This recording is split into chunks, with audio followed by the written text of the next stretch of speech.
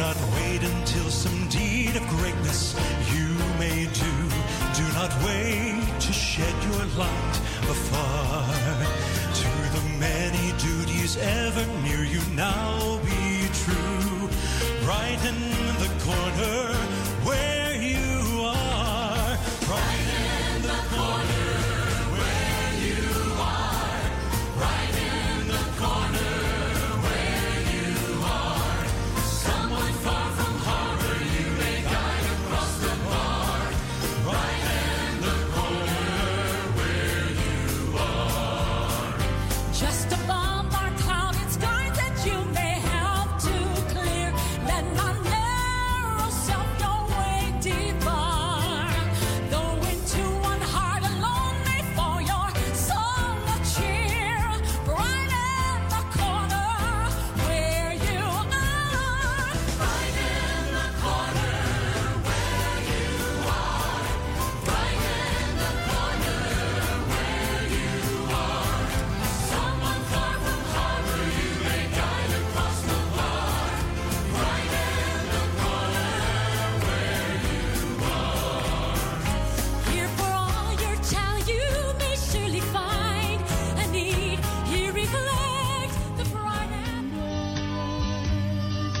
and burdens are carried no more. Come morning, I'll walk by the river.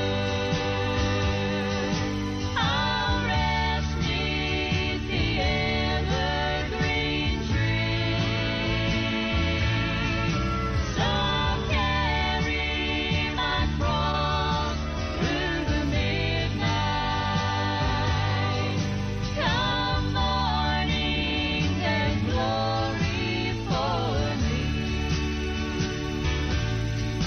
Sometimes I'm despised and rejected, and I question, oh Father, how long? Then I take one more look at Mount Calvary, and it gives me the strength to go on. Come morning, I'll walk by the river. I'll rest neath the evergreen tree. So carry my cross through the midnight. Come morning, there's glory for me. Come morning, I'll walk by the river. I'll rest neath the evergreen tree. So carry my cross through the midnight. Come morning, there's glory for me. Come morning, there's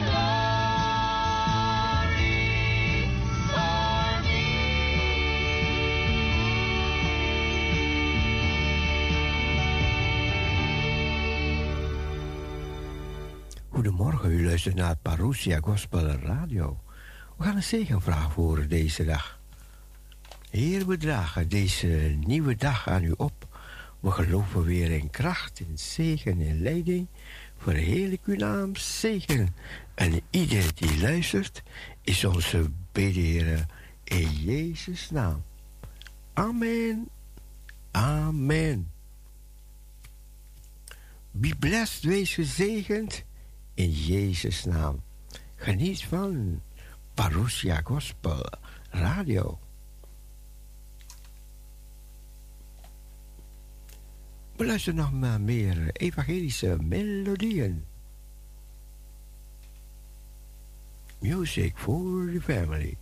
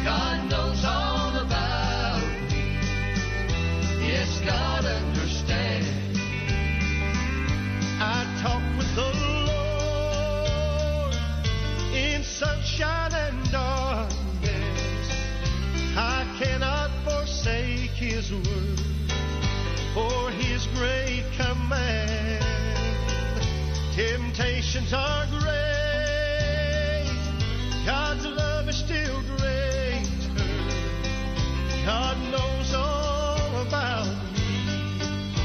Yes, God understands. Oh, God understands. He knows all about me. He knows all my burdens. He knows all my pain. He's willing to help if we will just follow. God knows all about me. Yes, God understands. I know of His love, and I know of His healing, and I know of that great power He's given to man. Without faith in God, my life would be worthless. God knows all about me. Yes, God understands. Oh, God understands. He knows all about me. He knows all my burdens. He knows all my pain. He's willing to help if we will just follow. God knows all about me. Yes, God understands. He's willing to help if we will just follow. God knows all about me. Yes, God understands.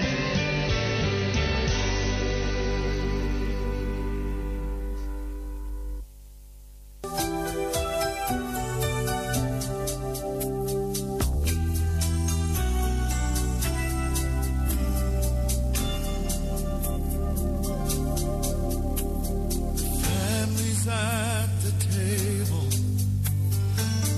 everyone's in place. Grandma has to smile as their voices blend in thanks, remembering the fevered brows, the hurts she's gently kissed. It's all been worth it for a moment such as this. For a moment such as this, she lives. She sacrificed a lifetime to experience this bliss. She's right where she wants to be. She wouldn't want to miss what she feels at a moment such as this. He's hanging on the cross in pain beyond belief. Jesus hears a cry. Ja, dat was niet mijn keuze. Maar we luisteren naar Jesus Loves Everybody. Oké, nou. Good morning.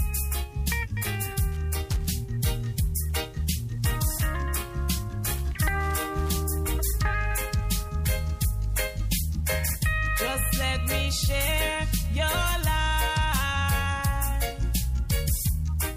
Every minute, every day and night. And I want you to know all those trials you've gone through. The Lord God is true, He's forever.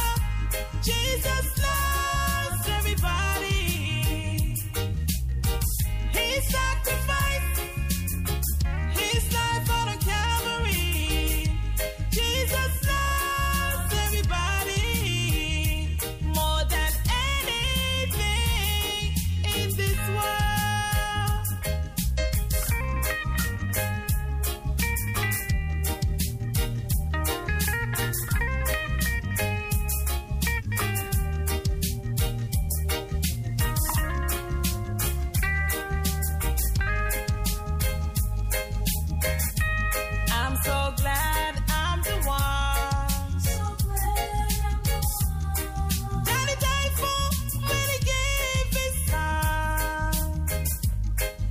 precious blood that flows on through. He's the shoulder to lean on, so ever faithful to you. Remember, Jesus loves everybody. He sacrificed his life on a Calvary. Jesus loves everybody more than anything in this world. Jesus loves everybody. He sacrificed his life on a Calvary. Jesus loves everybody more than anything in this world.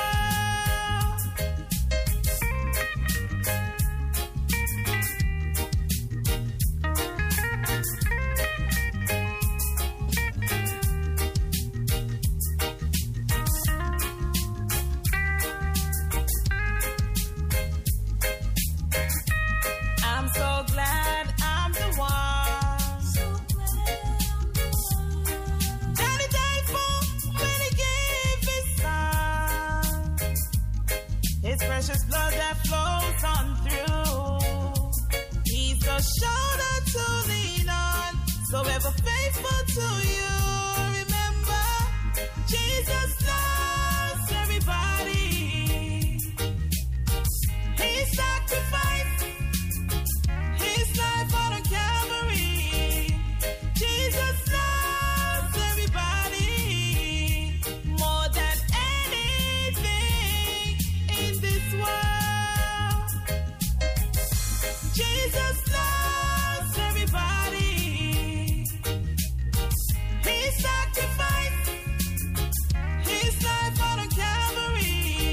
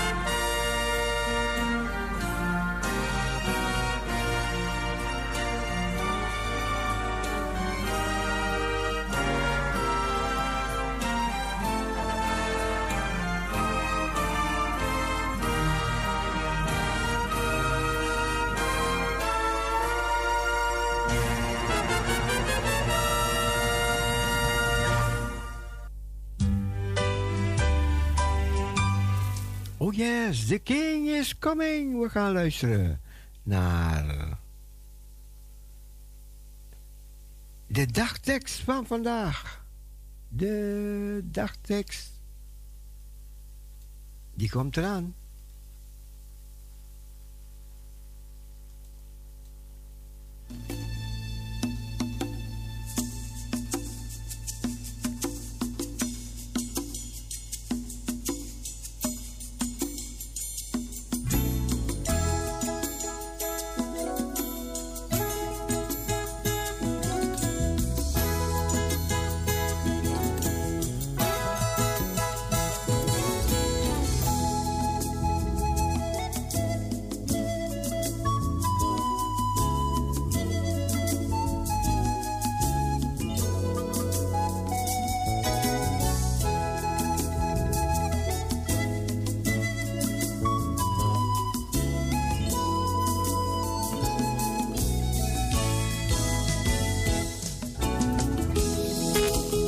Parousia, goedemorgen. Goedemorgen, broeder Cecile. Good morning. Good morning, good morning. Ja. Good morning.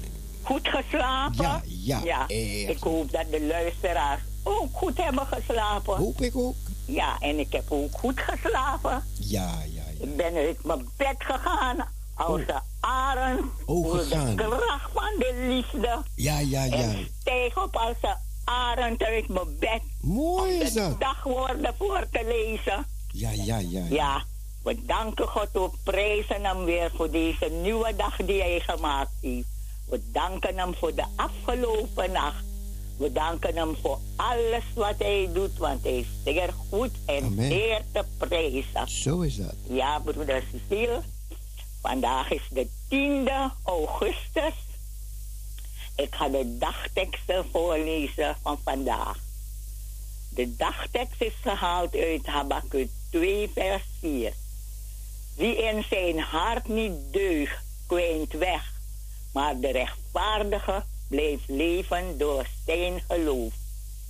Wie in zijn hart niet deugt, kwijnt weg. Maar de rechtvaardige blijft leven door zijn geloof. Habakuk 2 vers 4. En uit Jacobus 1 vers 21.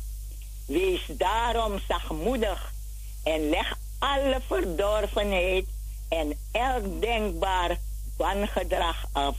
En aanvaard zo de boodschap die in u is geplant en die u kan redden. Wees daarom zachtmoedig en leg alle verdorvenheid en elk dankbaar wangedrag af. En aanvaard zo de boodschap die in u is geplant en die u kan redden.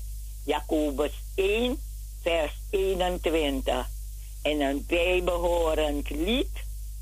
God die uw woord gegeven, uw zoon gezonden hebt, en naar zijn beeld het leven van wie u kent herschept. Wees door uw geest met allen die hebben ja gezegd, dat zij die staan niet vallen, maar gij ons trouw en echt. Ik herhaal, God die uw woord gegeven, uw zoon gezonden hebt, en naar zijn beeld het leven van wie u kent herschept. Wees door uw geest met allen die hebben ja gezegd, dat zij die staan niet vallen, maar gij ons trouw en echt. Amen, broeder Cecile. Amen. De dagtekst, de leertekst en een bijbehorend lied. Nou, dan groet ik iedereen van hier en dichtbij. Ik wens iedereen Gods rijkste zegen. U ook, broeder Cecile. Dank u. Gods rijkste zegen. Gezegende draaitijd. Bogo blessie voor iedereen, ja. Ik hoorde Shirley gisteren zeggen dat ze geopereerd moet worden. Oh. Ja, gistermorgen vertelde ze aan broeder Cecile over eraan. Ik wens er van harte beterschap en als ze er gaat opereren, God zal bij haar zijn. Ja. God is met iedereen, God is almachtig en hij is alomtegenwoordig. We kunnen met al onze zonden, al onze verdriet naar hem toe gaan. Hij troost ons. Ja. Ja, broeder Cecile. Ja. En broeder Cecile, ik weet niet als u dit lied hebt. 7:59. G.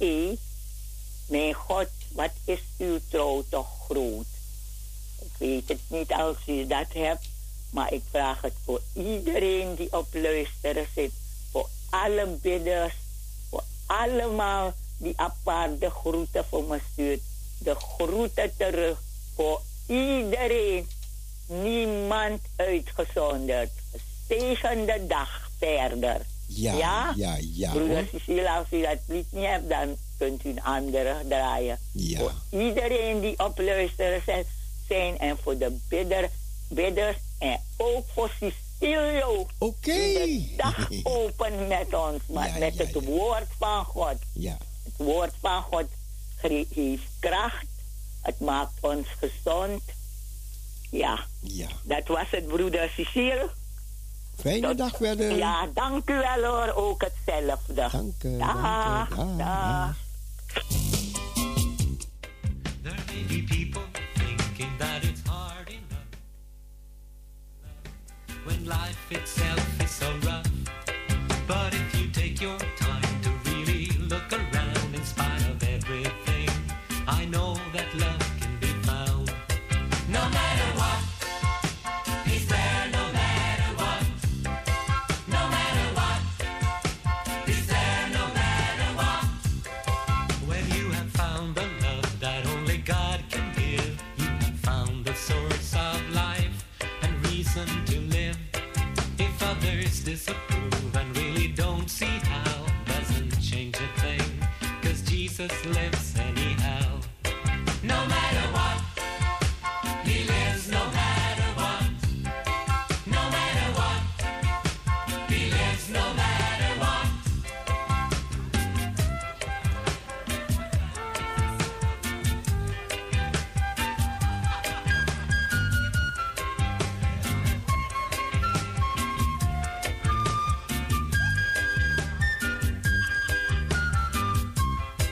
No matter what, he lives no matter what. No matter what, he lives no matter what. If you're a doubting person, not at all naive, or think that God exists for only those who believe, there is no reason worrying or feeling tense, 'cause it's not at all on you or me, it depends. No matter what, he lives no matter what. No matter what, he lives no matter what. No matter what, he lives no matter what. No matter what, he lives no matter what.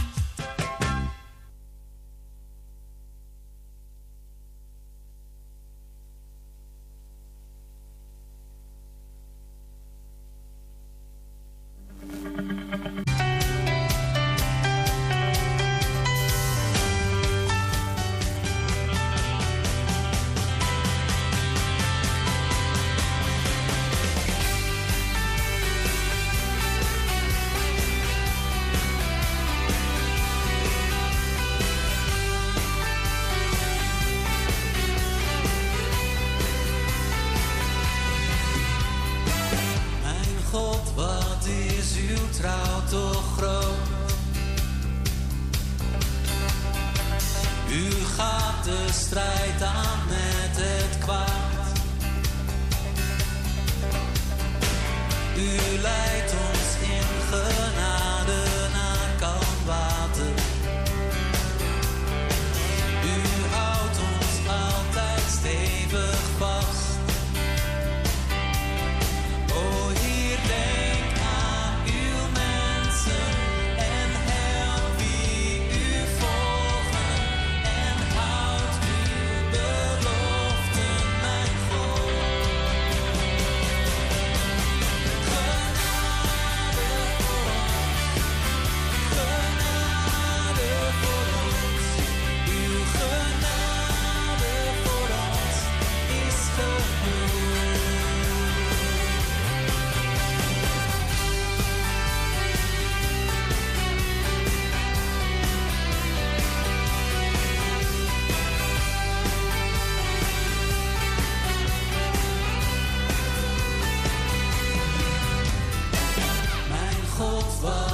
is uw liefde groot. De zwakke neemt de sterke mee. U leert aan ons het lied van uw verlossing. En al uw mensen zingen mee. O Heer, denk aan uw mensen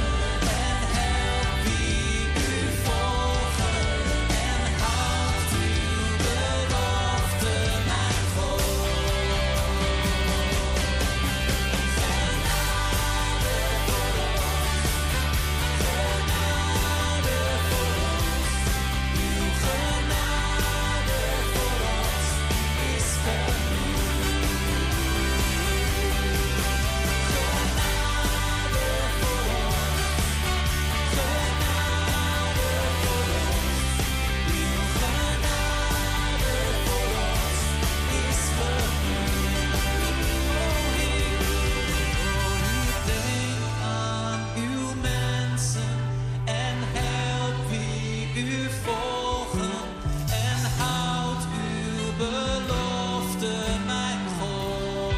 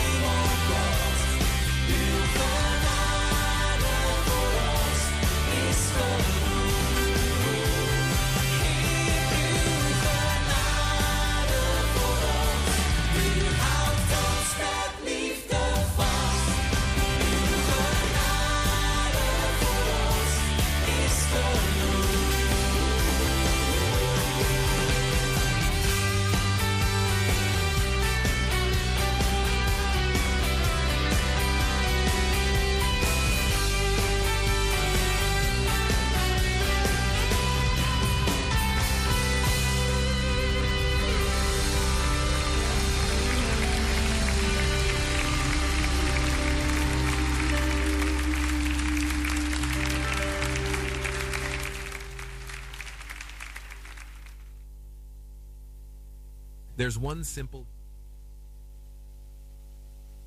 almost overnight.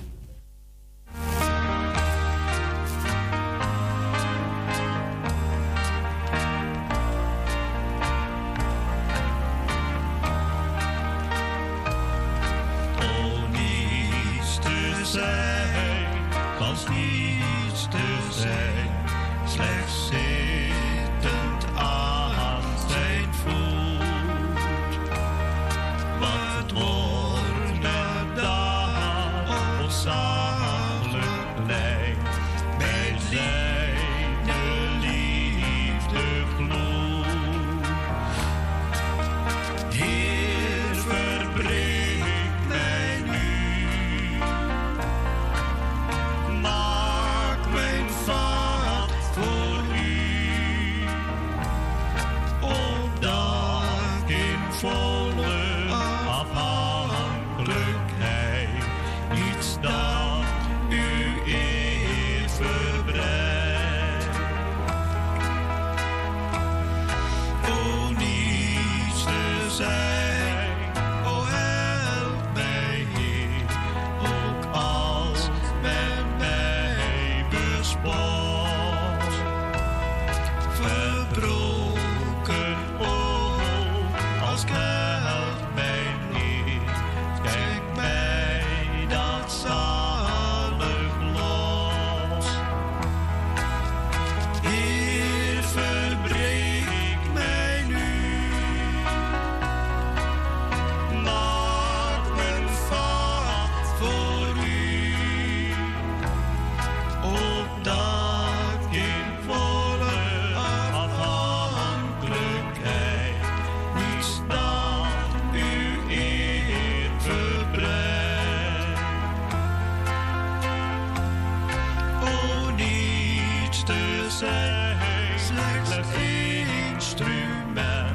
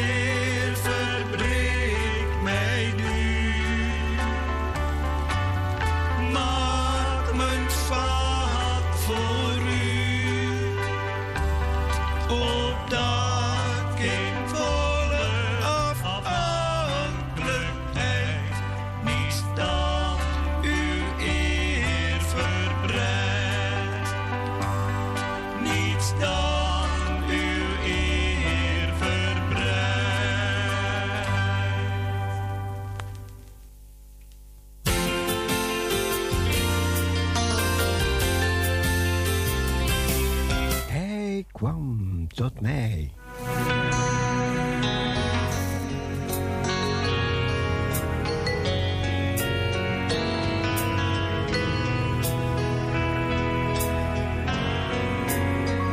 De kloof die mij gescheiden hield van Jezus mijn Heer.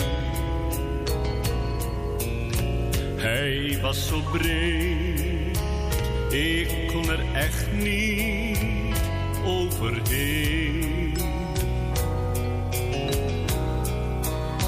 Van waar ik was tot zijn domein, het leek zo ver. Ik riep, o Heer, ik kan niet komen waar u bent. Hij kwam tot mij. Hij kwam tot mij. Toen ik niet tot hem gaan kon, waar hij was, kwam hij tot mij. Daarvoor stierf hij.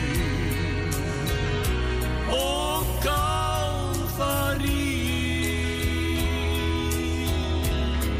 Toen ik niet tot hem gaan kon, waar hij was, kwam hij tot mij.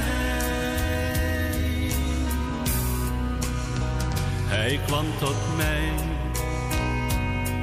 toen ik leefde in duistere zondenacht.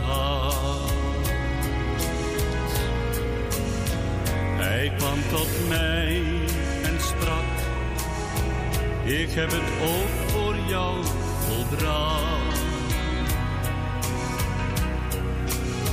Toen bad ik, Heer, maak mij van al mijn banden vrij.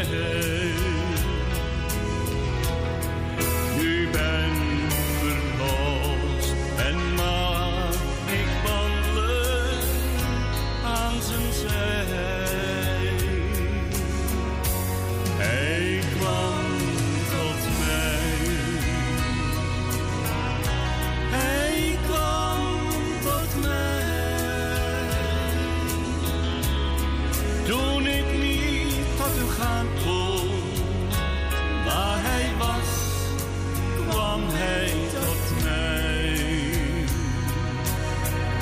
Daarvoor stierf hij. O Calvarie. Toen ik niet tot hem gaan kon, waar hij was, kwam hij tot mij. Daarvoor stierf hij. O Calvarie.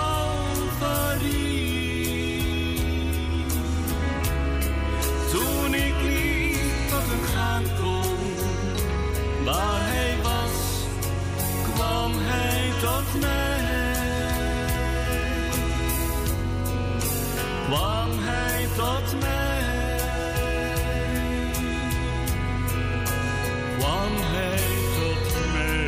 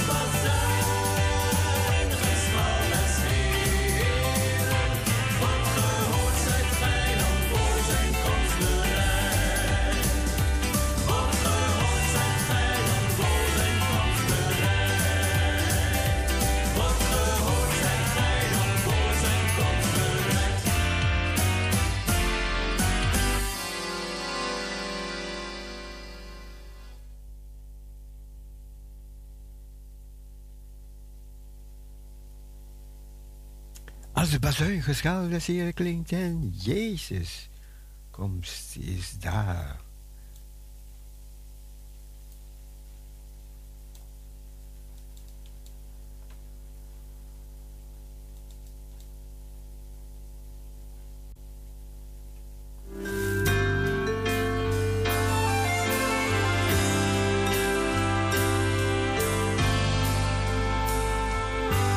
Als ik opzie naar uw heiligheid, mij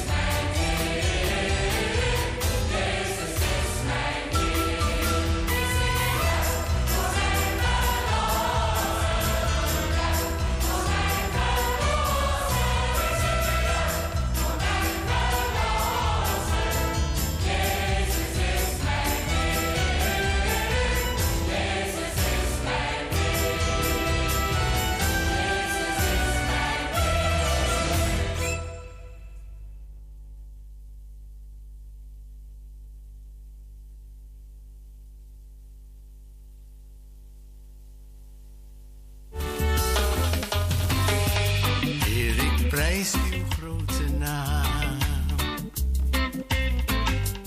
Heel mijn hart wil ik u geven,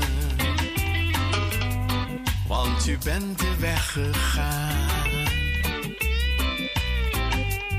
die mij redding bracht en leven.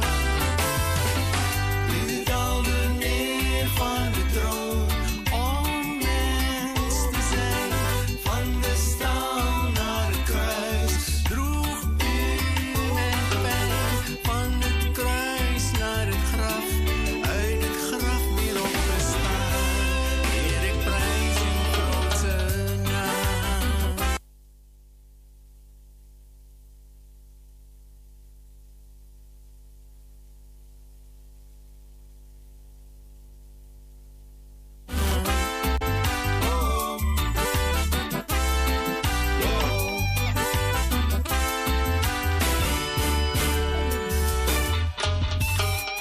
Aku muji asmane, nyawaku wis tak pasrane. Gusti wis lapuh aku, wis nyelametake uripku. Gusti medhoni donya dadi manungsa, lahir tekaning seto nyangga sangsara, sangka salib nang kubur terus tangi nang aku muji asmane.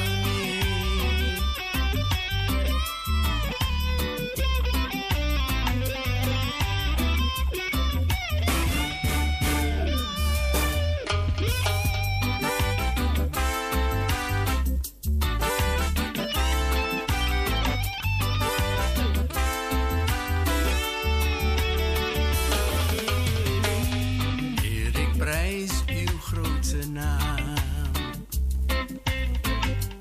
Heel mijn hart wil ik u geven,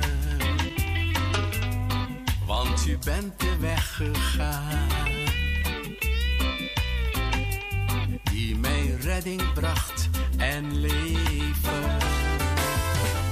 U daalde neer van de troon om mens te zijn, van de stal naar het kruis droeg u mijn pijn, van het kruis naar het graf, uit het graf weer opgestaan. Heer, ik prijs uw grote naam.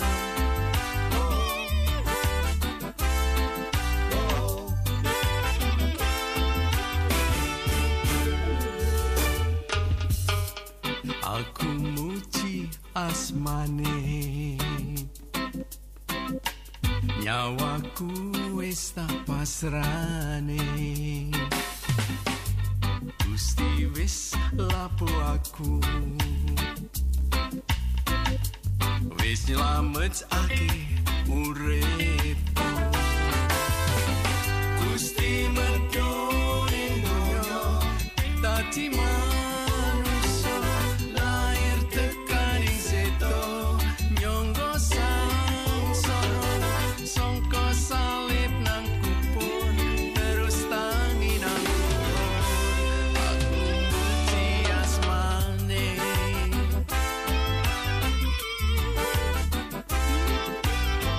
U daalde neer van de troon om mens te zijn, van de stal naar het kruis droeg u mijn pijn, van het kruis naar het graf, uit het graf weer opgestaan.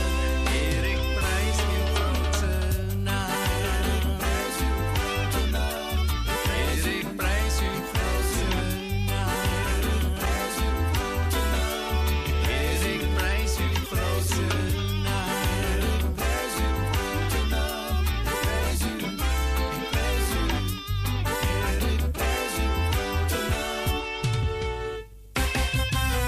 Heer, ik prijs uw grote naam.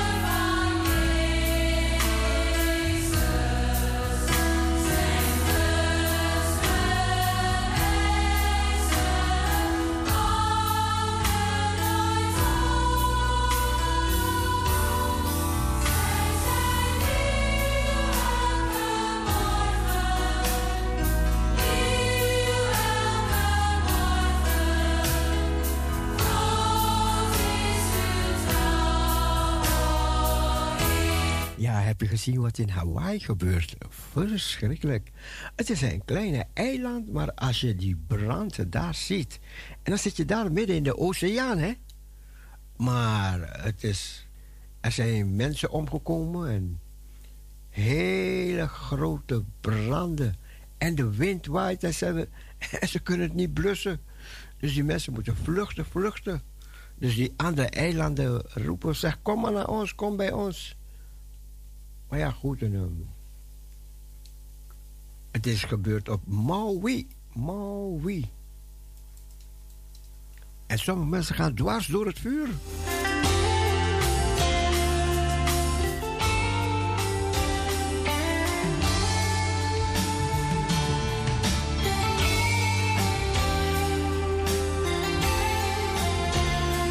Je kan het zien op CNN.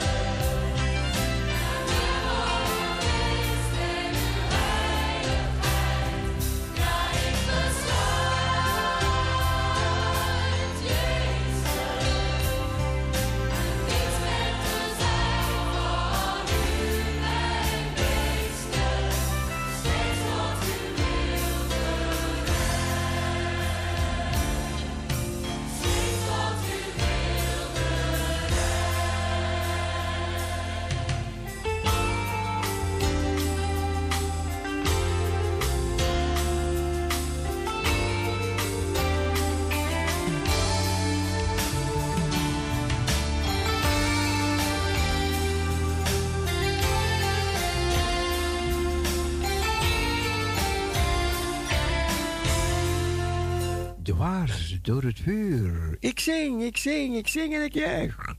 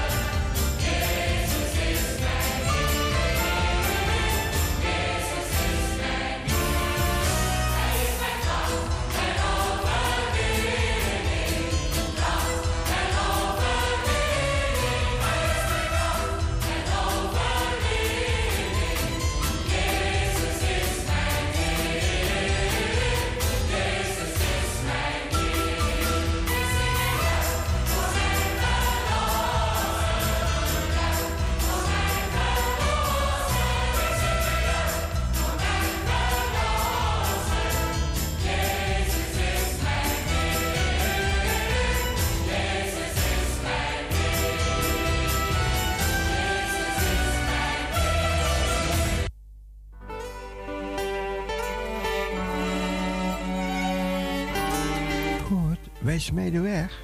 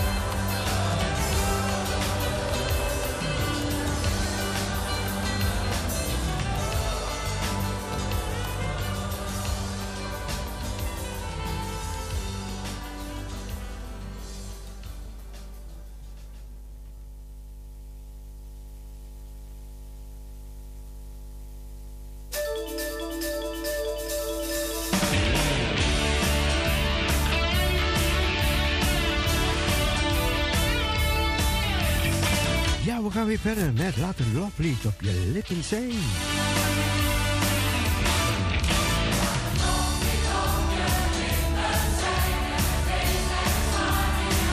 En de twee snijden zwaard in je hand.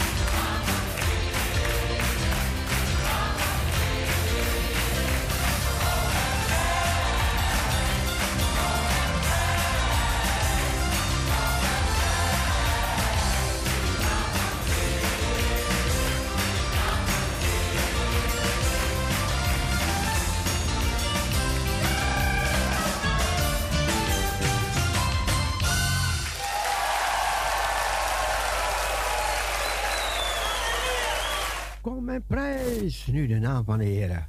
Wij gaan luisteren naar de schriftlezing. De schriftlezing, die komt eraan.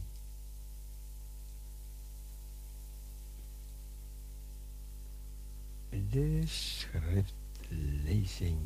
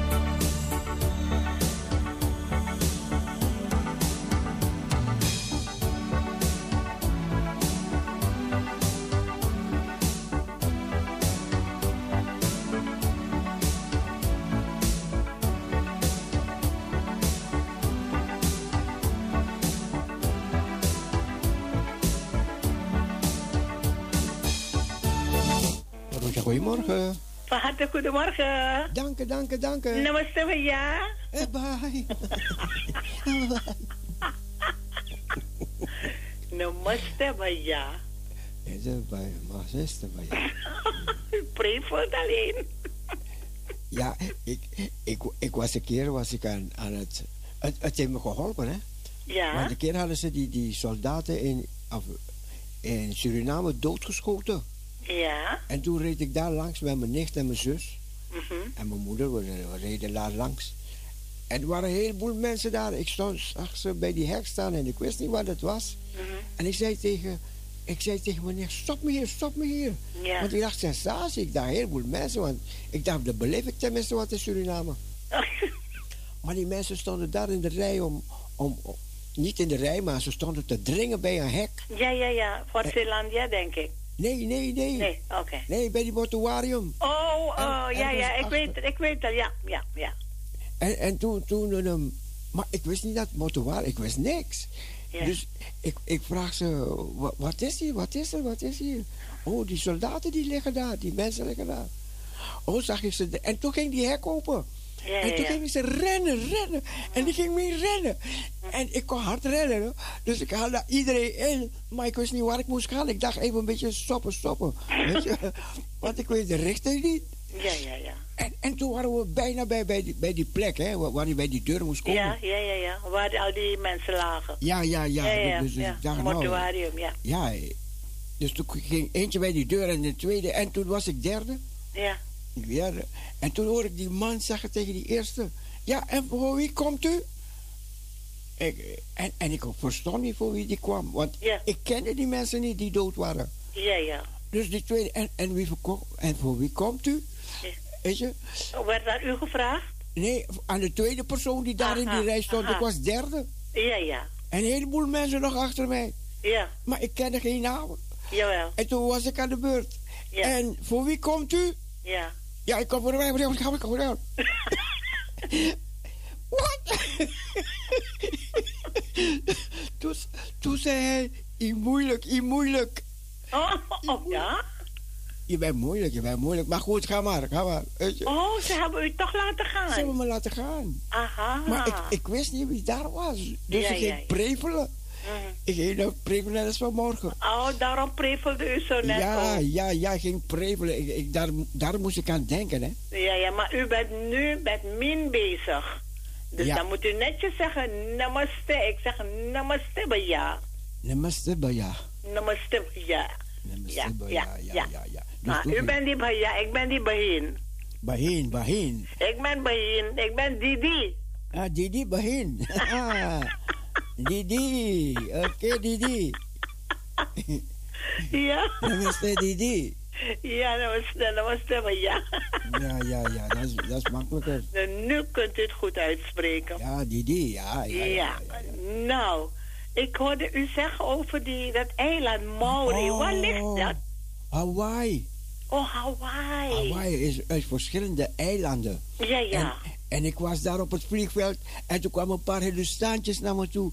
Zeg, dag meneer, we kennen u. Oh. Ik zeg, mij? Ja. U logeert in hetzelfde hotel als wij. Oké. En wij gaan naar Maui. Gaat u mee? Oh. Ik zeg, nee, ik ga niet. Oh, wat jammer, ik ga niet naar Maui. Ik ga naar Big Island, Hawaii. Want er zijn verschillende eilanden, hè? Ja. En ik bleef op Oahu. Oké. Oahu, dat is een van die grote eilanden ook. En daar heb je Honolulu. Ja. Dat is de hoofdstad. Dat komt bekend in de oren. Maar Honolulu is niks bijzonders, man. Weet je wel, want Waikiki. Waikiki, ja, die is nog veel bekender dan Honolulu. Oké. Weet je, maar de mensen kennen Waikiki niet. Maar goed, we stonden op die vliegveld en zo. Ze zeiden, ga mee met ons. Ik zeg, nee, ik heb al iets geboekt en ik ging naar Big Hawaii. Want ik wou de lava zien, hè. Ik wou zien de water. Ja. Maar er is nu iets aan de hand daar, hè? Ja, nu? Verschrikkelijk. Ja, u vertelde het, maar ik was even bezig. Ja. En wat is er dan? Het is een eiland en er is een orkaan in de buurt. En er komt zoveel wind en er is brand ontstaan.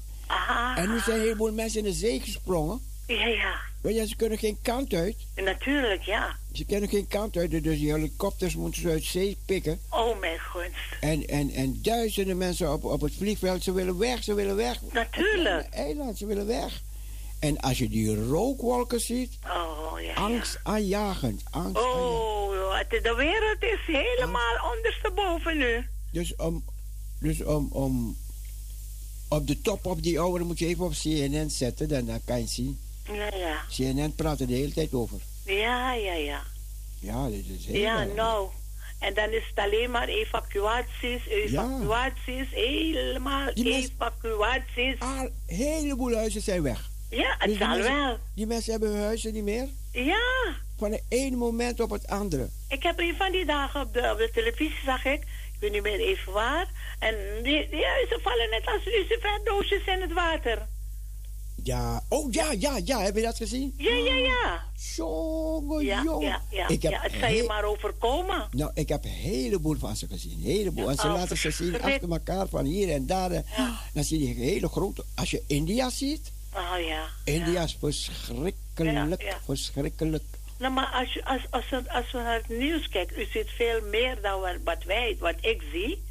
Dan is de hele wereld, nee, en in de Middellandse Zee zijn er weer mensen verdronken. Ja. Ja, zijn er weer mensen verdronken. Want ik heb het op extreme weer gezet. Het is iets anders. Je moet ervoor kiezen, je moet de leeftijd hebben om te kijken. Dus ik heb Hebt u de leeftijd om te kijken? Oh ja. En dat is extreme weersberichten. Ja, extreme weersomstandigheden. Als je dat ziet, no? Ja. Ik had een keertje naar extreme ongelukken gekeken, maar ik dacht, nee, kijk niet meer kijken. Kijk, want dan zie je gewoon een bus over iemand zo'n grote dij rijden, hè? Oh mijn god. Dus laten ze je gewoon zien. Nee, dan moet je niet meer kijken. Ik denk dat ze die heb ik een tijdje even gekeken, alleen om hoe is het? Sterk te zijn, hè? In mijn geest. Weet je, dat je die dingen gaat aanzien. Want je denkt, als je iemand moet helpen, dan moet je niet gaan vallen. Weet je, wat die persoon ook heeft. Ja. Weet je, met het oog daarop, hè? Heb ik even gekeken zomaar. Het is verschrikkelijk, man. Nou. Want die mensen van die trauma-helikopters, hè? Ja. Die dalen die trauma... Die komen met al deze dingen in aanraking. Ja, zeker weten. En mijn kleindochter wou op die helikopter gaan werken. Oh. Ja, ze heeft het best gedaan. Oké, ze heeft het niet gehaald. Oké. Weet je, ze is niet gehaald, maar goed, oké. Maar ze kan in die trauma dingen werken, hè. Weet je, dus ja. Maar goed, dus ik dacht, dan moet je het kunnen aanzien, hè. Want als Zeker, ja. Als je in oorlogsomstandigheden komt, of, weet je, en iemand ligt daar, je moet die persoon helpen. Ja. Weet je, met het oog daarop. Ja. Maar goed, oké. Goed, nee, maar er heel veel evacuaties vanwege branden overal. Branden, overstromingen. Heel erg. Nee. Aardverschuivingen. Ja. Overal. Die aardverschuiving, als je dat ziet, ze laten het achter elkaar zien. Ja. Je weet niet wat je ziet, man. Nee, maar wat ik zie is al erg genoeg, hoor. Ik zou niet meer willen zien. Nee, maar soms zet ik het even op mijn status. Weet je, waar die mensen, ja, die hebben dat nooit gezien. Ja. Nee, verschrikkelijk, man. Ja. Maar goed, oké. Maar goed, dat was even een babbel. Ja, maar we hebben een nieuwe dag. Ja. Nieuwe zegeningen. Ja. En 1 dagje dichter bij de wederkomst van onze Heer en Heiland. Dat is mooi. Was die is en die wederkomen zal. Hij komt weder. Hij komt eraan. Ja. Hij is bezig. Hij laat niet varen wat zijn handen ooit begonnen zijn. Nee. Daarom is hij de eerste en de laatste, de alfa en de omega, het begin en het einde. Amen. Ja, dan gaan we lezen. Luisteraars, ik lees u voor uit Leviticus 13. Maar hoofdstuk 13 is een heel lang hoofdstuk. Dus ik lees nu de helft van Leviticus 13. Luistert u maar. Melaatsheid.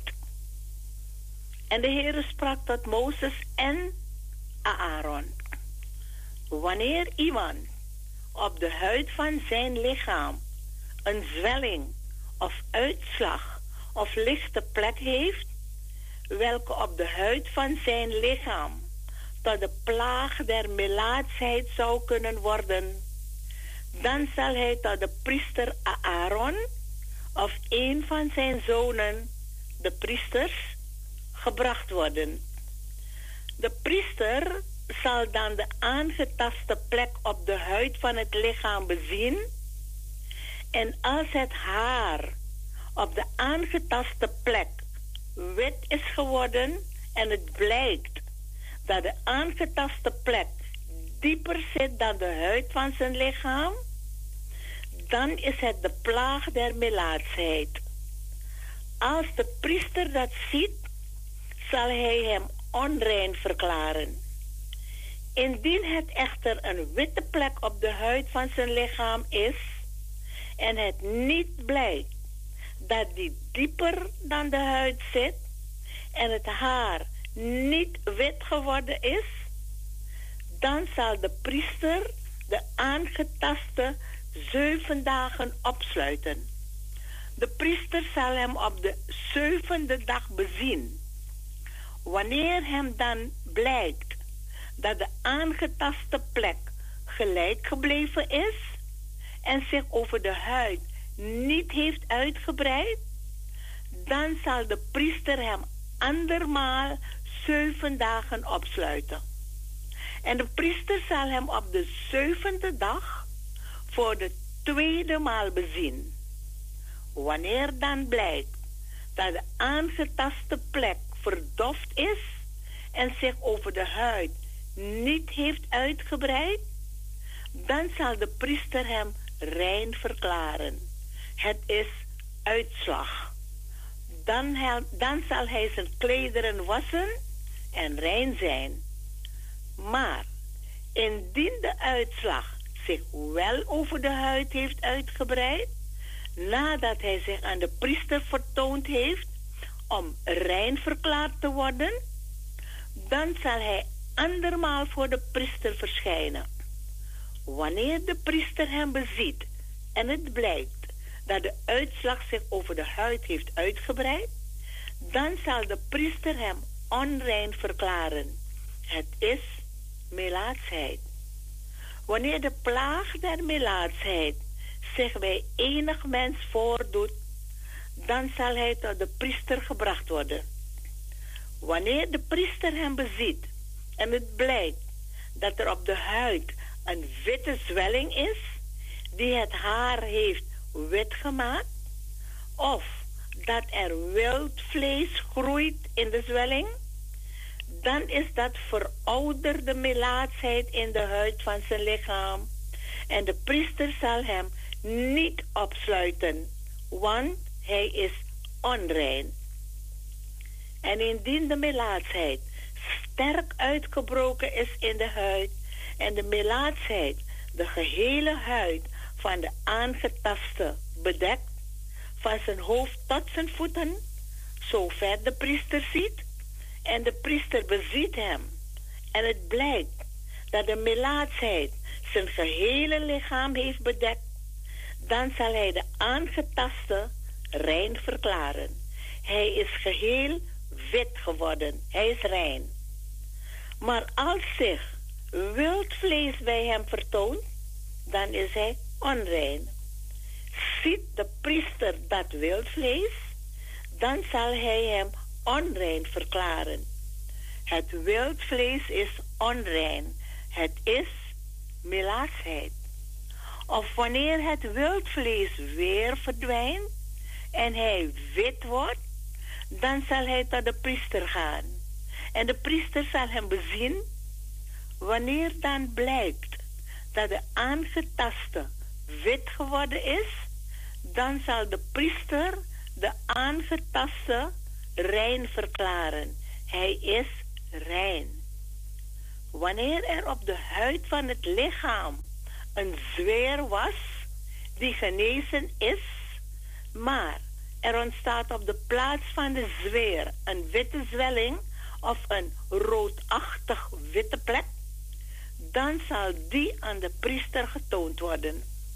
Wanneer de priester die beziet en het blijkt dat zij beneden de huid zit en het haar daarop wit geworden is, dan zal de priester hem onrein verklaren.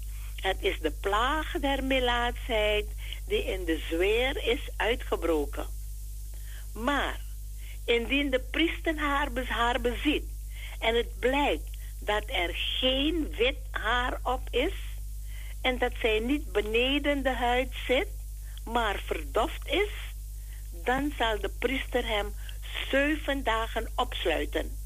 En indien zij zich verder over de huid heeft uitgebreid, dan zal de priester hem onrein verklaren. Het is de plaag. Maar indien de lichte plek gelijk gebleven is op dezelfde plaats en zich niet heeft uitgebreid, dan is zij het litteken van de zweer en de priester zal hem rein verklaren. Of wanneer iemand op zijn huid een brandwond heeft en het wildvlees van de brandwond is een roodachtig witte of witte plek, dan zal de priester die bezien. Wanneer dan blijkt dat het haar op die lichte plek wit geworden is en het blijkt dat zij dieper zit dan de huid, dan is het melaatsheid die in de brandwond is uitgebroken en de priester zal hem onrein verklaren. Het is de plaag der melaatsheid. Maar indien de priester die beziet en het blijkt dat die op de lichte plek geen wit haar is en zij niet beneden de huid zit, maar verdoft is, dan zal de priester hem 7 dagen opsluiten. En de priester zal hem op de 7e dag bezien. Indien zij zich verder over de huid heeft uitgebreid, dan zal de priester hem onrein verklaren. Het is de plaag der melaatsheid. Maar indien de lichte plek gelijk gebleven is op dezelfde plaats en zich niet over de huid heeft uitgebreid, maar verdoft is, dan is dat de zwelling van de brandwond. En de priester zal hem rein verklaren, want het is het litteken van de brandwond. Wanneer een man of een vrouw een aangetaste plek op het hoofd of in de baard heeft, dan zal de priester die aangetaste plek bezien. Wanneer het blijkt dat zij dieper zit dan de huid en daar geel, dun haar op is, dan zal de priester hem onrein verklaren. Het is uitslag. Het is melaatsheid van het hoofd of van de baard. Ik las u voor uit Leviticus 13, de versen 1 tot en met 30. En naar aanleiding van de versen 1 tot en met 30 lees ik u voor uit Jesaja 1, de versen 4 tot en met 6. Jesaja 1, 4 tot en met 6. Wee het zondige volk, de natie, beladen met ongerechtigheid, het gebroed van de boosdoeners, de verdorven kinderen. Ze hebben de Heere verlaten, de heilige Israëls versmaad, zich achterwaarts gewend. Waar wilt gij nog meer geslagen worden, dat gij voortgaat met af te wijken? Het gehele hoofd is ziek, het gehele hart vol krankheid. Van de voetzool af tot de schedel is er niets gaaf. Wonden, striemen en verse kwetsuren, die niet uitgedrukt zijn, noch verbonden, noch met olie verzacht. Dat is uit Jesaja 1, 4 tot en met 6. En uit het Nieuwe Testament lees ik u voor uit Marcus 1, de versen 40 tot en met 45. De genezing van een melaatse. En een melaatse kwam tot hem, die voor hem op de knieën viel, en smekende tot hem zeide: indien gij wilt, kunt gij mij reinigen. En met barmhartigheid bewogen, strekte hij zijn hand uit, raakte hem aan en zeide tot hem: ik wil het, word rein. En terstond verliet hem de melaatsheid en hij werd rein. En met een strenge vermaning zond hij hem terstond weg. En hij zeide tot hem: zie toe, dat gij niemand iets zegt, maar ga heen, toon u aan de priester en offer voor uw reiniging, hetgeen Mozes heeft voorgeschreven, hun tot een getuigenis. Maar toen hij was weggegaan, begon hij het telkens weder te verkondigen en het gebeurde ruchtbaar te maken, zodat hij niet meer openlijk de stad kon binnenkomen, maar zich buiten in eenzame plaatsen ophield. En zij kwamen tot hem van alle kanten. Ik las u voor uit Jesaja 1, 4 tot 6 en uit Marcus 1, 40 tot 45. Zalig allen die het woord van God horen, het in hun hart bewaren en ernaar trachten te leven. Amen, amen. Amen. Ja, melaatsheid wordt in de Bijbel gezien als zonde, voor zonde, hè? Ja. En daarom las ik voor uit Jesaja 1, 4 tot 6 en uit Marcus 1, 40 tot 45. Oké. Ja? Ja, ja. Nou, en de volgende keer gaan we verder. Nou, ik wens u een gezegende draaitijd. Verder bid ik voor u dat aanstaande zondag, wanneer u de verkondiging zal doen, dat de Heere uw lippen zal salven en dat u zult zeggen aan de gemeente: mogen de woorden van mijn mond en de overleggingen van uw hart allen welgevallig zijn. En dat de Heer u kracht zal verlenen. En dat hij u zal bijstaan. En dat alles daar in de zaal gereinigd zal worden. Met het dierbaar en kostbaar bloed van onze Heer en Heiland. En dat het woord dat u zal brengen harten zal beroeren. Harten in beweging mag brengen. Om nog meer tot geloof te komen. En zij die voor het eerst daar zullen komen, het woord mogen ontvangen.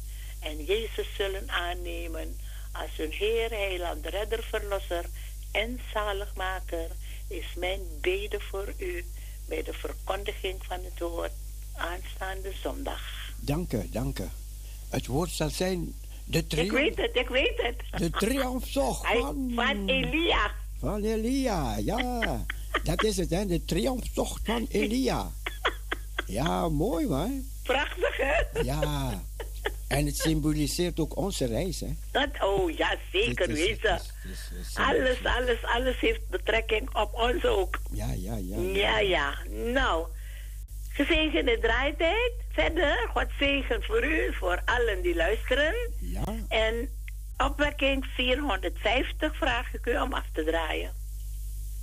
450. Ja hoor. Heeft u het? Ja.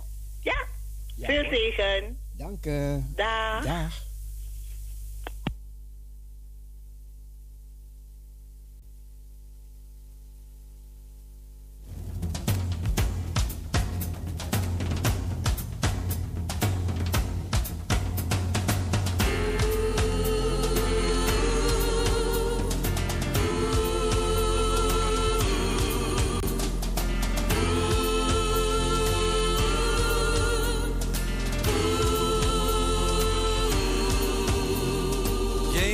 Regeert op zijn eeuwige troon. Hij is de Heer. Hij bracht in de wereld het licht van Gods Zoon. Hij is de Heer. Als koning verheerlijkt, zijn werk is volbracht. Hij is de Heer. Hij troont in ons midden en toont ons zijn kracht. Hij is de Heer. Laat uw kracht zien, almachtige God. Laat uw kracht zien, almachtige God. O God.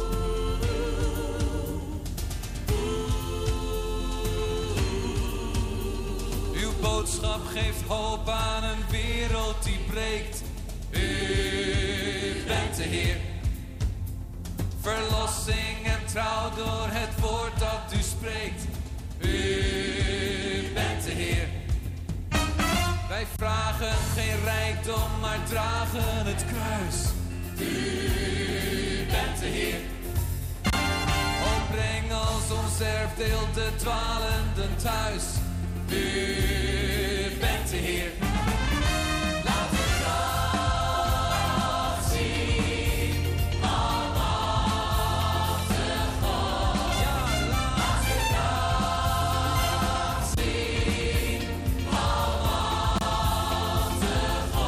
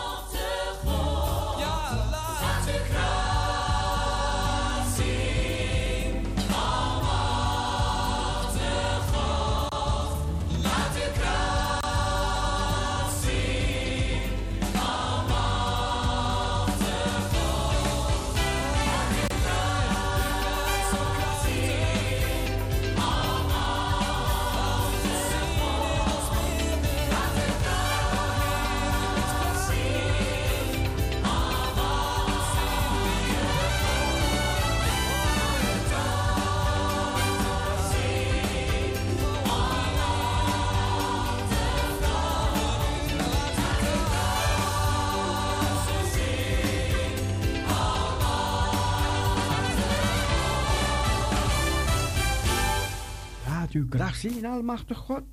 Laat uw kracht zien. Ja, we waren laat een beetje met de schriftlezing. Maar goed, we gaan toch luisteren naar het woord.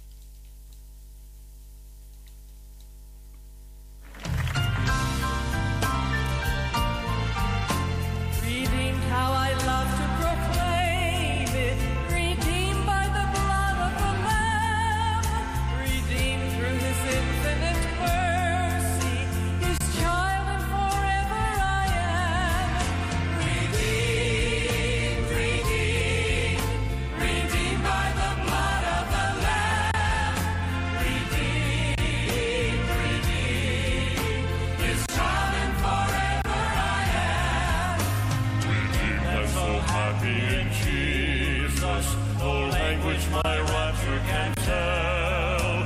I know that the light of His presence with me shall continually dwell. Redeemed, redeemed, redeemed by the blood of the Lamb. Redeemed, redeemed, His child and forever I am.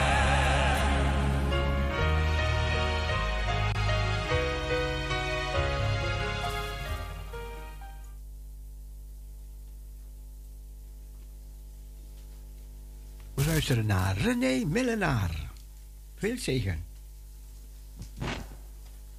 Ik ben nu zo'n rond de 40 jaar een kind van de Heer.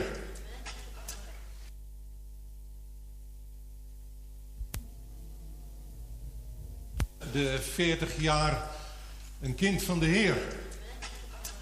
En nog elke dag houdt deze vraag: hoe houd ik mijn geloof levend en sterk, soms in meerdere mate, soms in mindere mate bezig. Dat kom ik niet alleen maar tegen bij christenen die pas tot geloof zijn gekomen of die al heel lang gelovig zijn. Ik kom die vraag ook tegen bij collega's. Niet zozeer om erover na te denken wat we ook doen als voorgangers.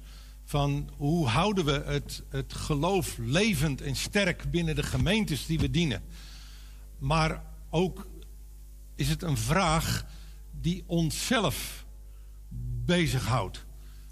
Weet je, je kunt soms het idee hebben dat als mensen het woord van de Heer brengen of een bepaalde bediening hebben, dat die mensen altijd sterk staan in hun geloof. Dat is pertinent niet het geval. We komen met enige regelmaat bij elkaar als een aantal collega-voorgangers. En dan komen we niet zozeer bij elkaar voor studie of om de Bijbel te bestuderen of een bepaald onderwerp te bespreken. Maar dan komen we juist bij elkaar om te vragen: hoe gaat het met je? En hoe gaat het met je persoonlijk? In je huwelijk, in je relatie, in je gezin, in je werk, ook in je bediening. Maar hoe gaat het dan met jouzelf? En in je persoonlijke relatie met God. Omdat we merken dat dat enorm belangrijk is. Omdat je eigenlijk in de frontlinie staat van de bediening, waarin er soms zoveel dingen op je af kunnen komen. En dat je geloof dan ontzettend soms aangevallen wordt en dat het ontzettend op en neer kan gaan. Juist ook bij voorgangers. En ik wil vandaag met u gaan kijken naar een persoon, David, die dezelfde soort worstelingen kent. En ook kijken naar de vraag van hoe doet hij dat dan? Hoe houdt hij nu zijn geloof levend en sterk? En dan moet je je even voorstellen dat we gaan kijken naar 1 Samuel 23. We gaan een aantal stukken daaruit lezen. Maar het is belangrijk om even de achtergrond van 1 Samuel te kennen. Dus ik schets het even in een paar lijnen. U moet weten dat we instappen in dit verhaal op het moment dat Saul koning was over Israël. En de Heer die had Saul voor die taak geroepen. Maar gaandeweg deed Saul dingen die niet goed waren in de ogen van de Heer. En daarom had God besloten in 1 Samuel 15 om Saul te ontslaan van zijn taak als koning. Alleen dat ontslag vindt niet plaats op staande voet. Het wordt hem toegezegd dat de Heer hem niet langer kan gebruiken. Maar hij blijft nog wel koning. In 1 Samuel 15, 16, enzovoort, enzovoort. En ook in 1 Samuel 23 is Saul nog steeds koning. Hoewel hem aangezegd was dat zijn koningschap van hem afgenomen zou worden. In 1 Samuel 16, dan vind je het verhaal dat David door Samuel tot nieuwe koning gezalfd wordt. En eigenlijk gebeurt daar hetzelfde, dat David wordt tot koning gezalfd, maar hij is nog geen koning. Samuel die zalft hem, maar Saul blijft nog steeds aan de macht. Totdat er later een wisseling zal plaatsvinden. In die situatie zitten we ook als we instappen zo direct in 1 Samuel 23. Maar je kunt je voorstellen dat Saul, die nog koning is, David, die door Samuel tot nieuwe koning is aangesteld en gezalfd, dat de relatie tussen Saul en David behoorlijk onder spanning komt te staan. En dat lezen we ook in 1 Samuel 18, vers 6 tot en met 9. En die versen die wil ik graag even met u lezen. Het geschiedde echter toen zij thuiskwamen, toen David na de overwinning op de Filistijn terugkeerde, dat de vrouwen uit alle steden van Israël koning Saul onder gezang en in rijdans tegemoet gingen met tamboerijnen, met vreugdebetoon en triangels. En de dansende vrouwen zongen een beurtzang en ze zeiden: Saul heeft zijn 1000 verslagen, maar David zijn 10.000. En toen werd Saul zeer toornig. Dit woord mishaagde hem en hij dacht: aan David hebben zij 10.000 gegeven, maar aan mij in hun lied 1000. Ook het koningschap zal nog voor hem zijn, voor David. En sedert die dag sloeg Saul David met wantrouwen gade. Nou, daar heb je het. De spanning is zichtbaar en voelbaar tussen Saul en David. En dat leidt ertoe dat Saul voortdurend op zoek is en David achterna jaagt om David uit te kunnen schakelen. Want David die zal nog eens koning worden, denkt hij bij zichzelf. En hij heeft een enorm wantrouwen zoals we hebben gelezen. Wat gebeurt er dan in 1 Samuel 23? In 1 Samuel 23 daar hebben we een hoofdstuk vol met dreigingen. Dreigingen op het leven.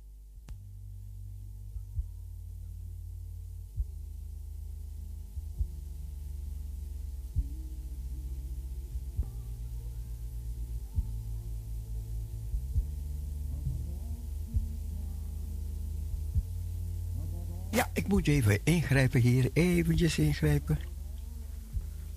Ik zie het. Ik zie wat er gebeurd is. Ik moet even muziekje opzetten. Eventjes.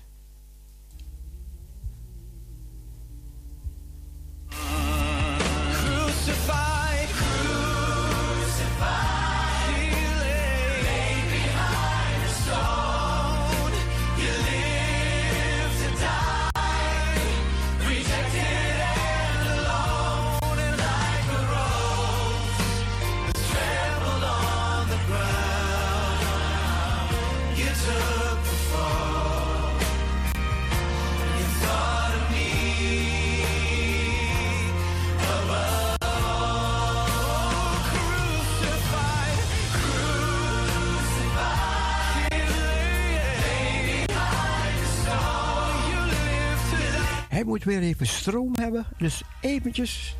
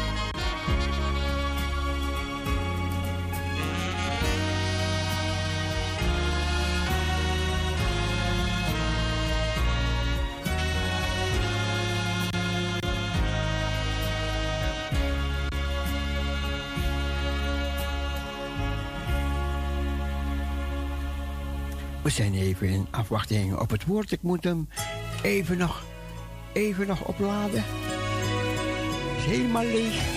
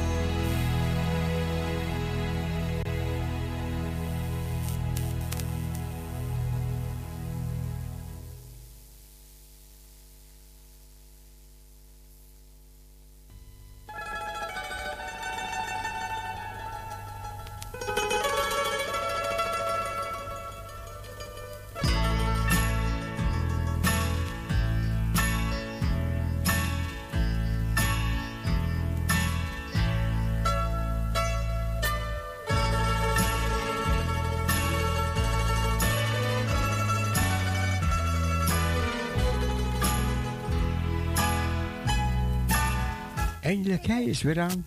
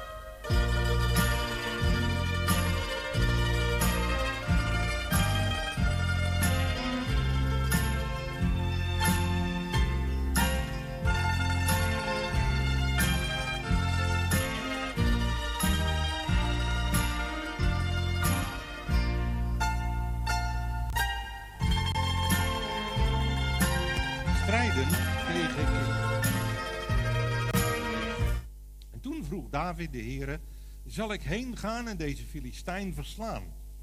En de Heere antwoordde David: ga heen, versla de Filistijnen en bevrijd Keïla.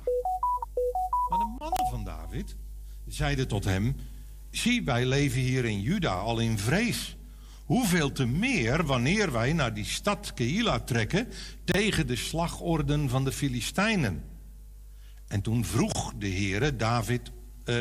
David de Heere opnieuw. En de Heere die antwoordde hem: trek op, ga naar Keïla, want ik zal de Filistijnen in uw macht geven. En daarop ging David met zijn mannen naar Keïla en hij streed met de Filistijnen, dreef hun vee weg en bracht hun een grote nederlaag toe. Zo bevrijdde David de inwoners van Keïla. En toen Abjatar, de zoon van Achimelech, naar David bij Keïla vluchtte, had hij de efod bij zich. Dat is een soort priester, maakt deel uit van de priesterkleding. In ieder geval zien we hier een grote dreiging. David overwint daar de Filistijnen, maar komt in die stad Keïla en Saul heeft het plan om die stad te gaan belegeren, zodat David gevangen zit en geen kant meer op kan. Dat is de eerste dreiging op het leven van David. De tweede dreiging vinden we wat verderop in ditzelfde hoofdstuk, vanaf vers 19. Enige Zivieten echter trokken naar Saul in Gibea en ze zeiden: weet gij wel dat David zich bij ons verborgen houdt in de bergvestingen bij Goresa op de heuvel van Gakila ten zuiden van de wildernis? Nu dan, indien het u, o koning, behaagt te komen, kom dan, want wij nemen op ons hem, David, aan de koning Saul uit te leveren. Saul zeide: wees gezegend door de Heer, omdat gij met mij begaan zijt. Gaat heen, vergewist u, ziet te weten te komen waar David zich bevindt en wie hem daar gezien heeft, want men heeft mij gezegd dat hij zeer listig te werk gaat. Ziet al de schuilplaatsen te weten te komen waar hij zich verbergt en kom dan met betrouwbare gegevens bij mij terug en ik zal met u gaan. En indien hij dan in het land is, dan zal ik hem opsporen onder alle duizenden van Juda. En terstond begaven zij zich op weg naar Zif, voor Saul uit. En David en zijn mannen waren in de woestijn Maon in de steppen ten zuiden van de wildernis. Nou, opnieuw een situatie. Weer een zeer dreigende situatie voor David. En dan moet je je voorstellen, even weer in gedachten houdend, dat in 1 Samuel 16 David tot koning door Samuel gezalfd is. Dus hij is geroepen door de Heer om koning te worden. Saul die nog steeds aan de macht is. En hier vinden we dan 2 situaties waarin Saul hem op de hielen zit om hem te doden, om hem dood te maken. Want David is voor Saul staatsvijand nummer 1. Laat dat duidelijk zijn. Wat we dan in die beide situaties zien, in 1 Samuel 23... is dat we 2 keer een bijzonder ingrijpen van God zien. In die beide situaties. Dus we gaan even terug naar die eerste situatie. En dan lezen we vanaf vers 10. 1 Samuel 23 vanaf vers 10. En dan staat er dit. David zit dus in die stad Keïla. En David zeide: Heere, God van Israël, uw knecht heeft voorzeker gehoord dat Saul voornemens is om naar Keïla te komen en om mijnentwil verderf over de stad te brengen. Wat denkt u, Heer? Zullen de inwoners van de burgers van Keïla mij aan hem uitleveren? Zal Saul komen, zoals uw knecht gehoord heeft? Heere God van Israël, deel het toch uw knecht mee. En hij bidt en hij vraagt. En de Heer die antwoordt en die zegt: hij zal komen. Daarna vroeg David: zullen de burgers van Keïla mij en mijn mannen aan Saul uitleveren? Heer, geef mij toch antwoord. En de Heer die zegt: ze zullen u uitleveren. En toen braken David en zijn mannen, ongeveer 600, op. Ze verlieten Keïla en ze trokken op goed geluk rond. En aan Saul werd meegedeeld dat David uit Keïla ontkomen was. En hij gaf de tocht op. Ja, hij kon niet anders. David was vertrokken. David, tot koning gezalfd. Saul nog steeds aan de macht. David komt in een zeer benarde situatie. Maar de Heere die vertelt hem dat de burgers hem uit zullen leveren. En David vertrekt. Ontkoming door de Heere. In de tweede situatie gebeurt ook iets zeer opmerkelijks. De tweede redding. Dat vinden we vanaf vers 26. Saul ging langs de ene en David met zijn mannen langs de andere zijde van de berg. En David trachtte in allerijl aan Saul te ontkomen. En reeds stond Saul met zijn mannen op het punt om David en zijn mannen te omsingelen en te grijpen, toen er een bode tot Saul kwam met de tijding, met de mededeling: trek haastig weg, want de Filistijnen zijn elders het land binnengevallen. Oh, een blaadje is omgeslagen. Ze zijn elders het land binnengekomen. Even kijken, waar ben ik nu? Hier. Daarop keerde Saul terug van de achtervolging van David en trok de Filistijnen tegemoet, en daarom noemt men die plaats Rots der Ontkoming. Nou, weer zo'n situatie.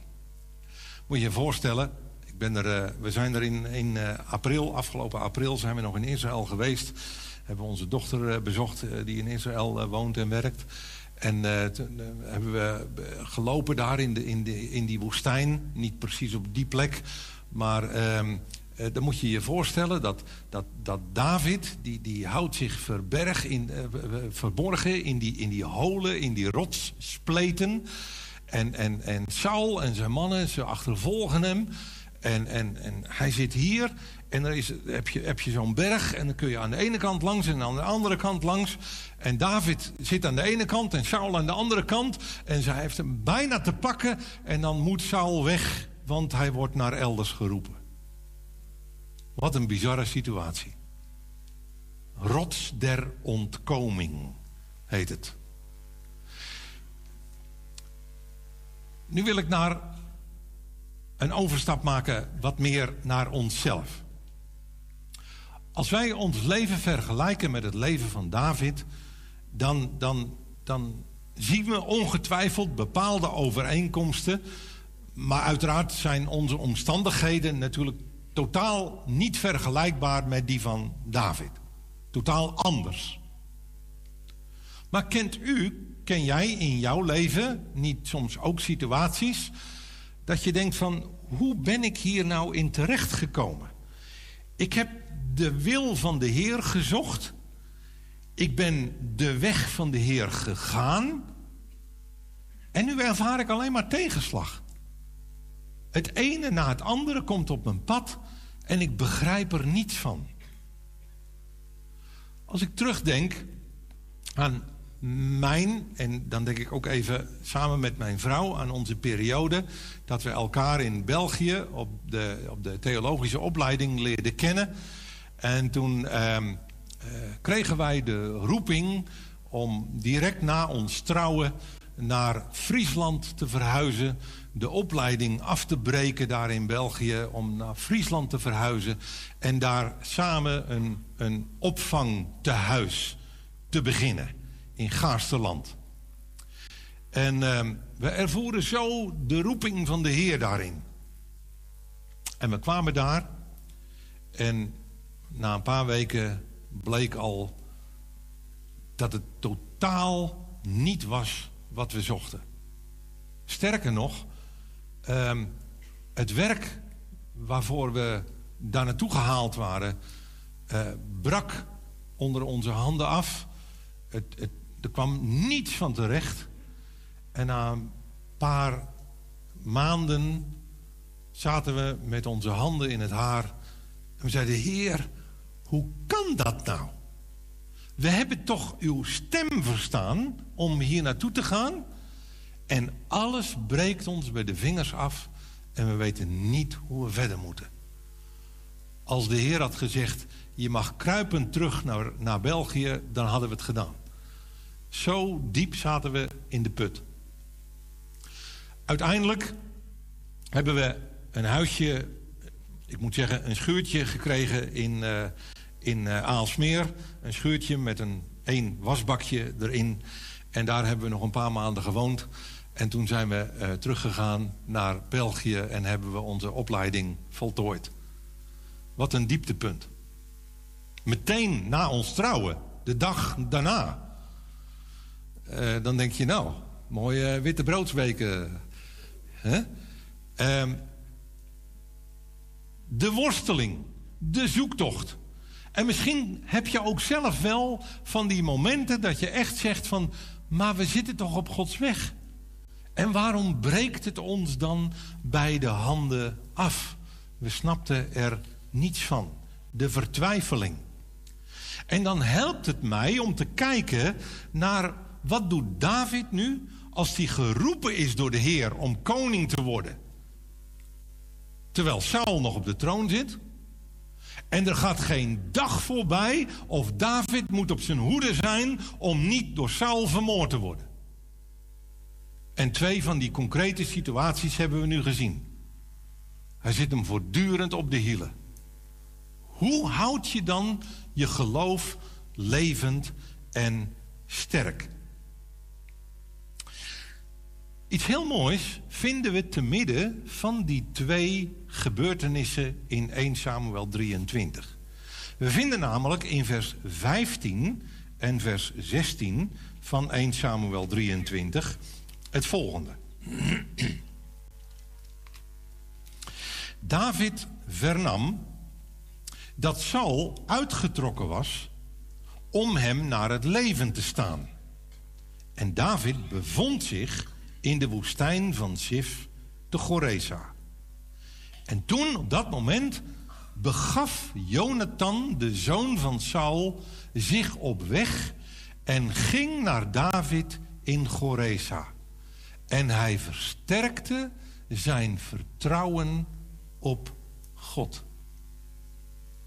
Dat vinden we daar middenin. Hij bemoedigde hem in God, staat er in de Statenvertaling. David kwam in moeilijkheden. God redt hem op een wonderbaarlijke manier iedere keer weer uit die situatie. Maar zijn emmer van vertrouwen raakt toch leeg. En midden in die situaties, terwijl hij net had meegemaakt dat de Heer hem had uitgered uit de stad Keila, midden in die situaties is zijn tankje van vertrouwen leeg. Hij weet het niet meer. En dan komt Jonathan, nota bene de zoon van Saul, en die versterkt zijn vertrouwen weer. Die vult zijn tankje van vertrouwen weer. En David wordt bemoedigd en hij krijgt weer kracht om weer verder te gaan. Er komt iemand naast hem staan. Als ik de Bijbel lees, dan vinden wij door de hele Bijbel heen, maar zeker ook natuurlijk door het Nieuwe Testament, dat de gemeente met allerlei metaforen besproken wordt. Een kudde, een gezin. We zijn een gezin van de levende God. We zijn een kudde met een herder. Wij zijn de schapen die hij wijdt. Maar allemaal is het voortdurend de verbinding tussen gelovigen. Je staat nooit alleen. En dat is precies wat David in deze moeilijkheden ervaart. David staat niet alleen. Jonathan die komt naast hem staan. En die helpt hem weer overeind. Ik weet niet hoe dat jou vergaat, maar mij vergaat het wel zo in mijn geloofsleven, dat ik soms op de toppen van mijn geloofsleven ben. En dan kan ik alles aan.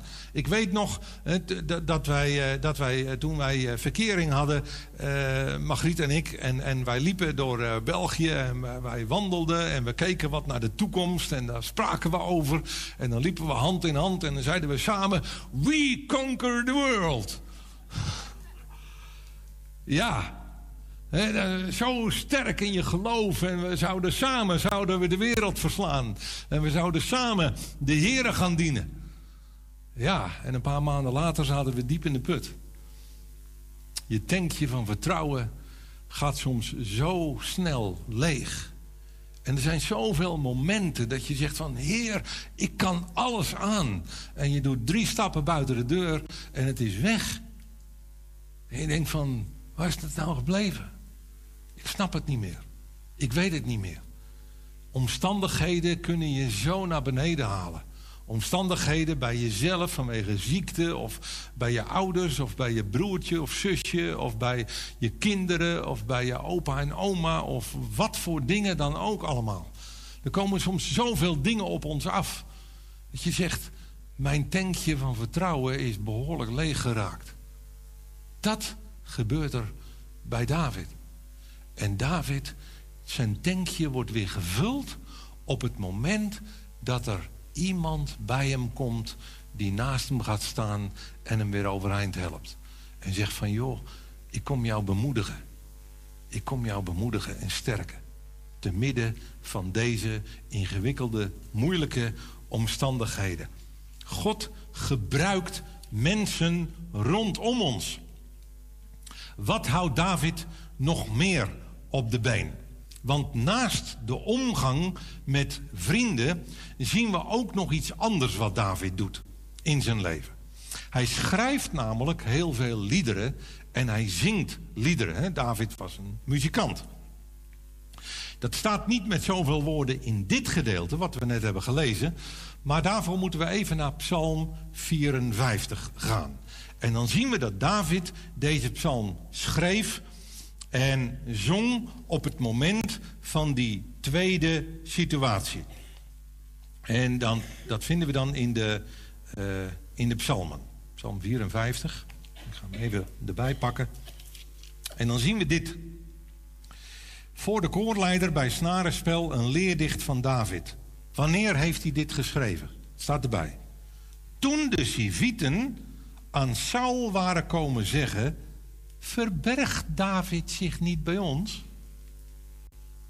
Zie je? Dat hebben we net gelezen.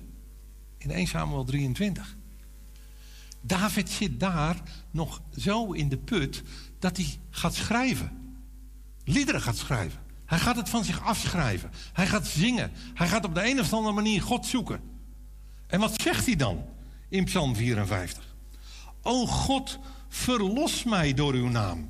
Verschaf mij recht door uw kracht. O God, hoor toch mijn gebed. Neem ter oren de redenen van mijn mond. Want vreemden, Saul met zijn legers, die staan tegen mij op. Geweldenaars, die staan mij naar het leven. Saul die zoekt hem elke dag om hem te doden. Ze houden God niet voor ogen. Nee, ze luisteren helemaal niet naar God. Ze zijn helemaal niet met God bezig. Ze zijn alleen maar bezig om mij van deze aardbodem weg te vagen. Dat is wat er gebeurt. En David zit diep in de put en hij schrijft van zich af. En hij benoemt de dingen waar hij mee worstelt. En hij zegt tegen de Heer: kijk eens, Heere, dit gebeurt er in mijn leven.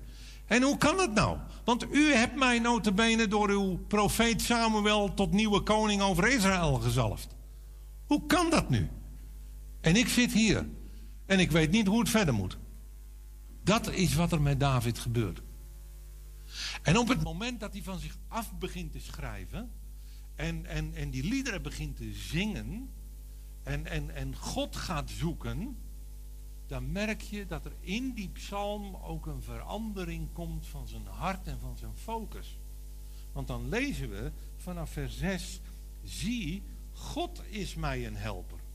De Heere is het die mij schraagt. Hij zal het kwaad vergelden aan wie mij benauwen.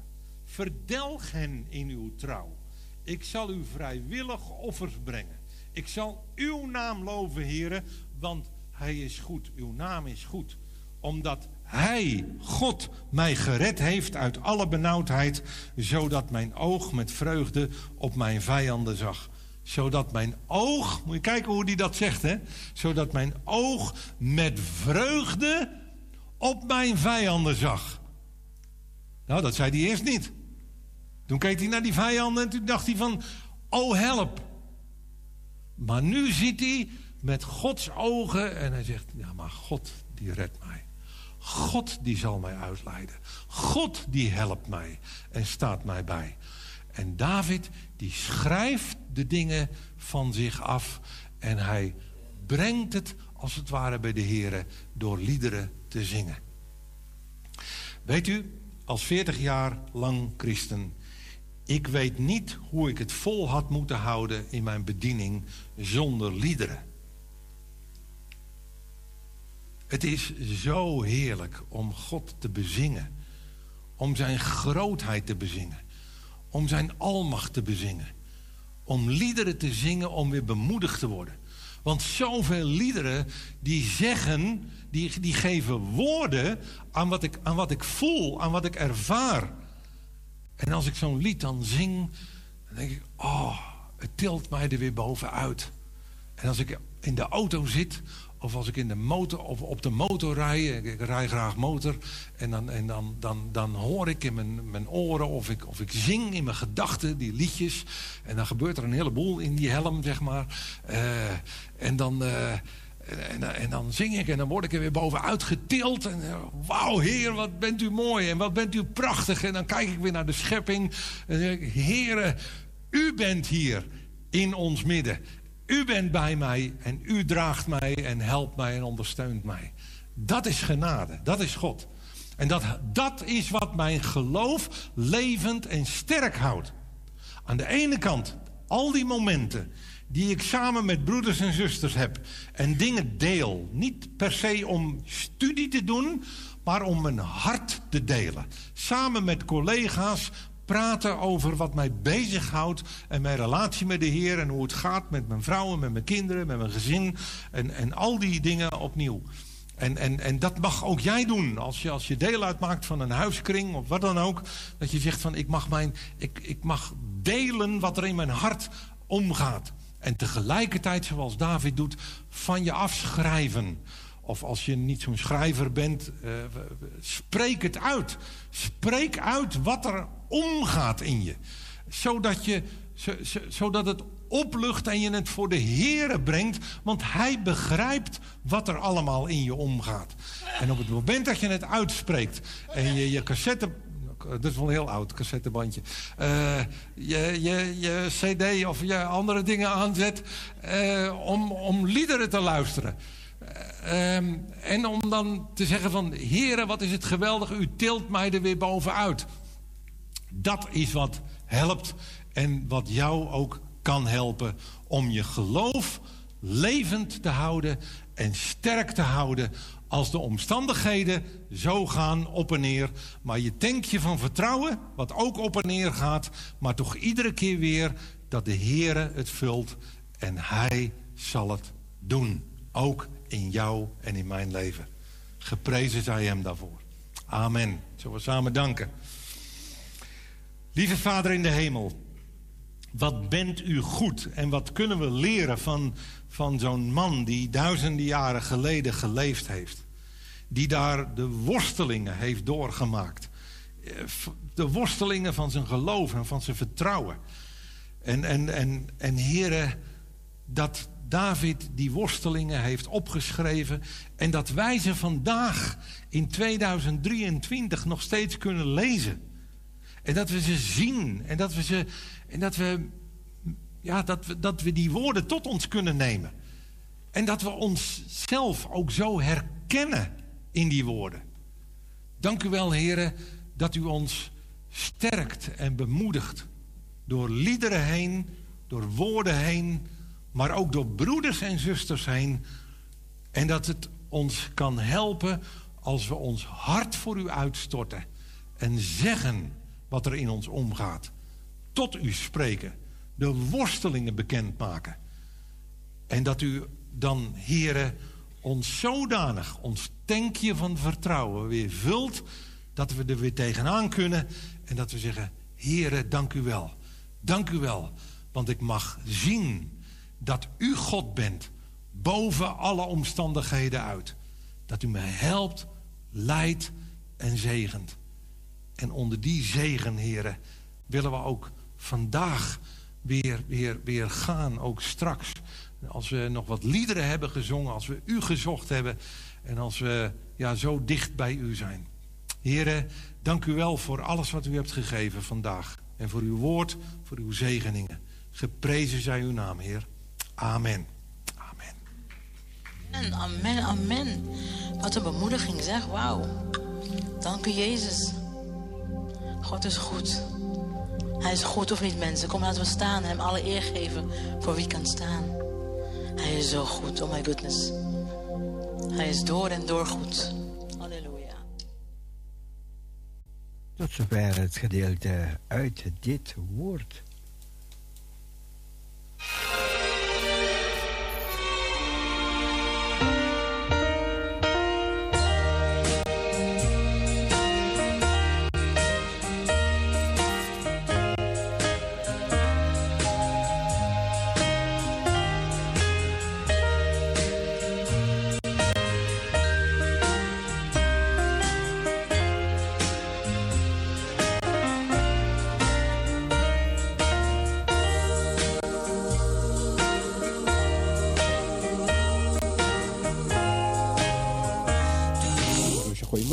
Goedemorgen, zeg maar denk. Wie sprak daar, Sil?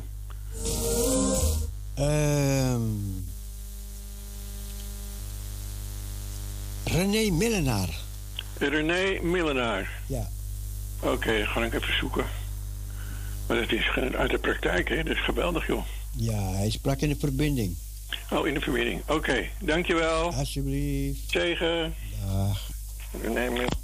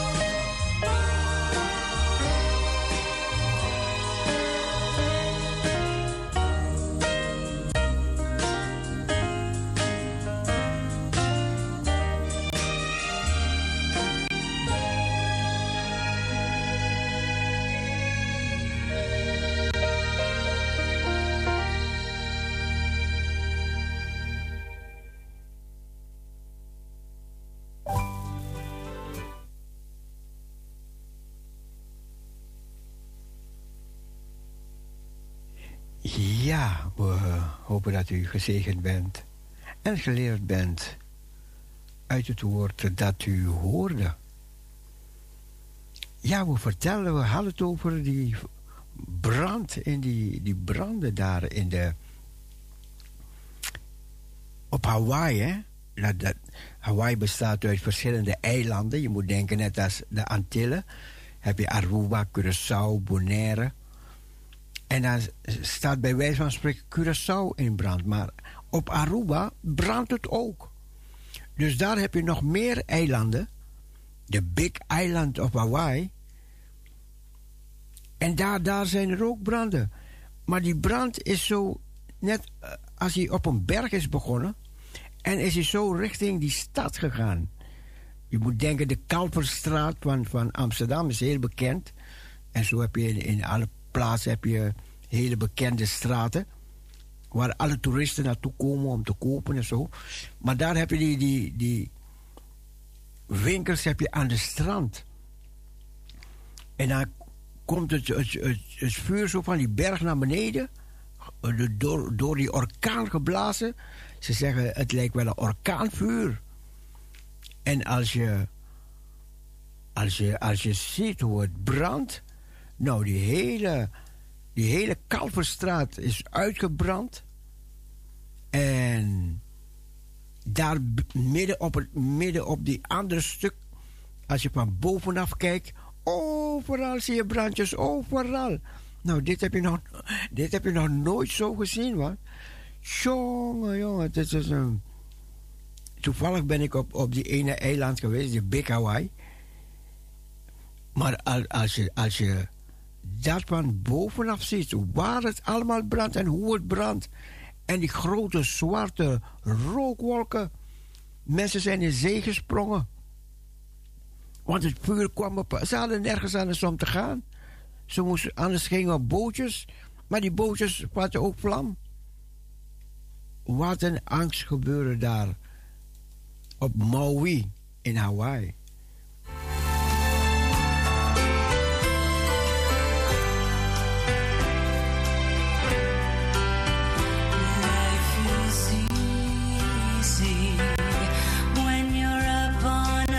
Ja, en mensen kwamen aan en met vliegtuigen vol. En ze hebben nergens om te gaan. Aan de toeristen, alles kwijt hun dingen, allemaal in een hotel. Ze kregen het bericht, jullie moeten nu weg. Oh, wat een gebeuren, man.